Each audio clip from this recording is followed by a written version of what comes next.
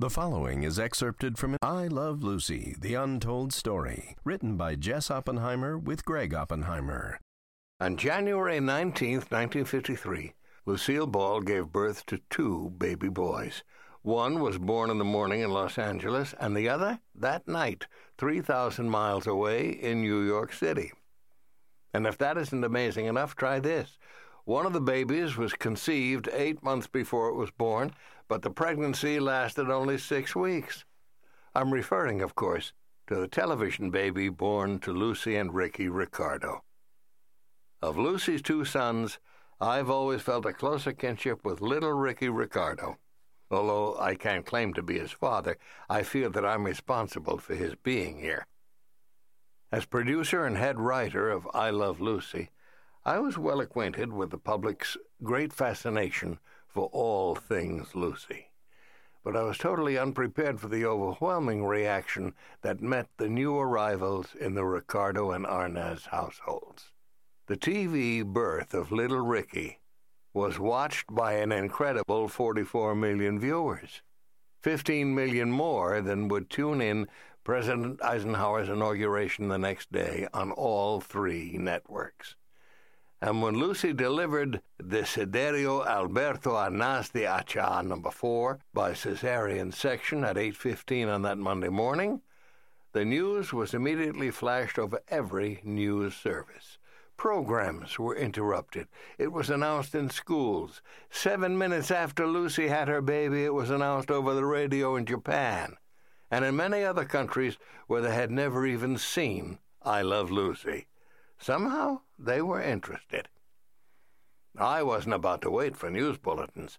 I had arranged with Desi to phone me at home from the hospital with progress reports. At 7:45 a.m., when Desi called to let me know that Lucy was about to go into the operating room, I asked him to leave the line open so I could be the first to hear the news.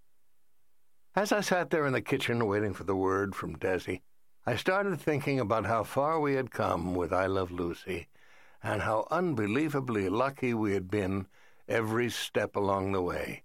It seemed incredible that it had only been 18 short months since all of us had plunged headlong into the brand-new business of television.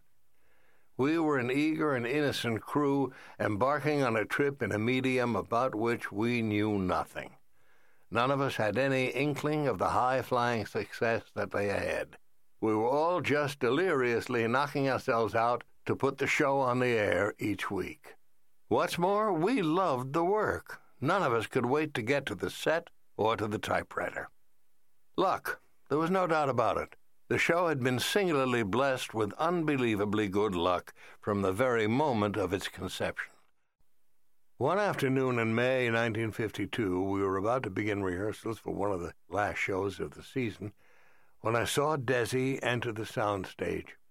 Without saying a word, he came over, put his arm around my shoulder, and walked me off the set and over to my office so we could be alone.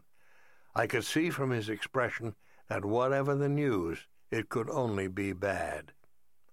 Swallowing hard, Desi said, "We just came from the doctor.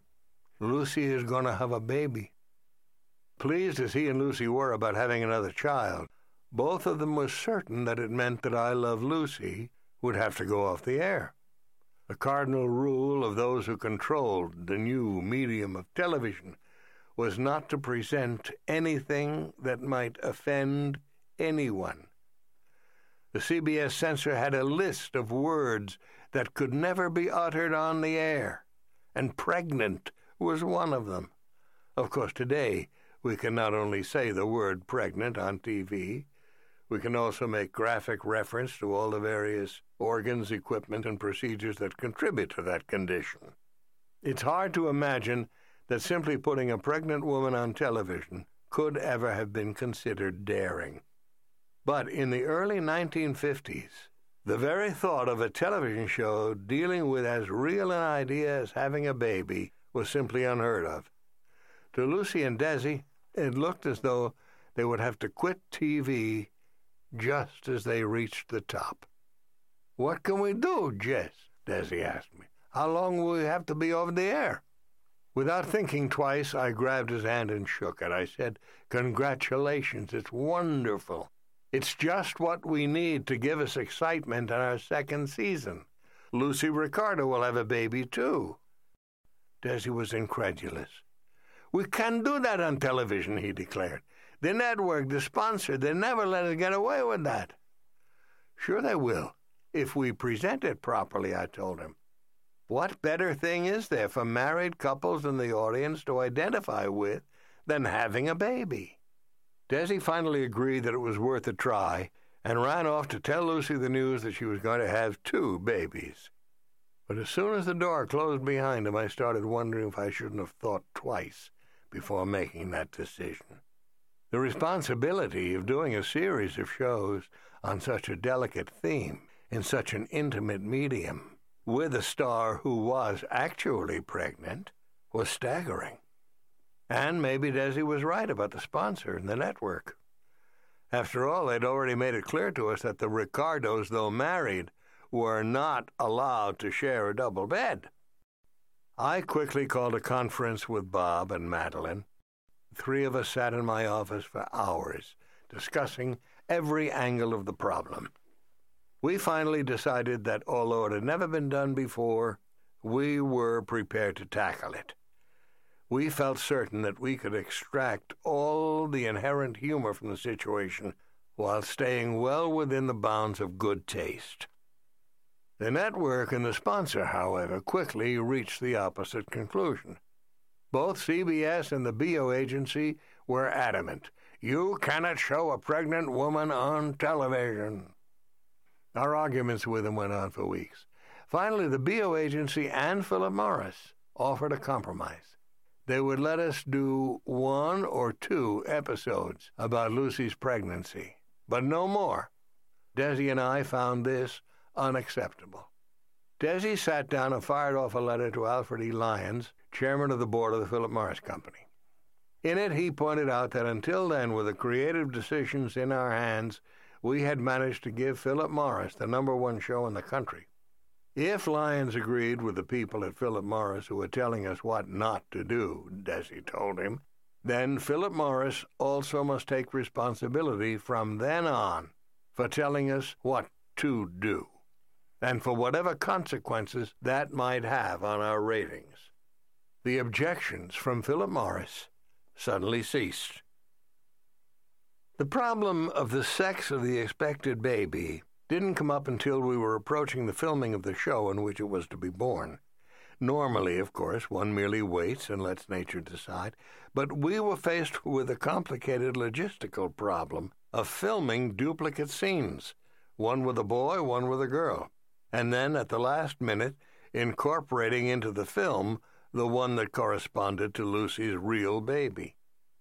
Desi and I were discussing the technical and the financial aspects of the problem when I turned to him and said, "Desi, we're going to break our backs and spend a small fortune making sure that the sex of Lucille Ball's baby and of Lucy Ricardo's baby is the same. But the 2 babies won't have the same name, so why do they need to have the same sex? As a writer, if I had to choose, I would give the Ricardos a baby boy. I think it would give us more comedy situations. For instance, we could have Lucy insisting on dressing him in feminine clothes or not wanting to get his hair cut." I could see from Desi's face as I spoke that he liked the idea of Lucy having a boy, but his reasons were decidedly different from mine. "Look," he said, "Lucy gave me one girl. She might give me another. This my only chance to be sure that I get his son. So you give me a boy on TV." 3 months after my conversation with Desi about the baby's sex, I sat alone in my kitchen waiting for word from Desi at the hospital. I had written a baby boy for the Ricardo family, but at the moment that was the best-kept secret in Hollywood. Whether nature would cooperate and give the Arnaz family a baby boy as well, nobody yet knew. I had been hanging on the phone waiting to find out for more than a half hour, thinking back over all the twists and turns of fate that had led me to this moment.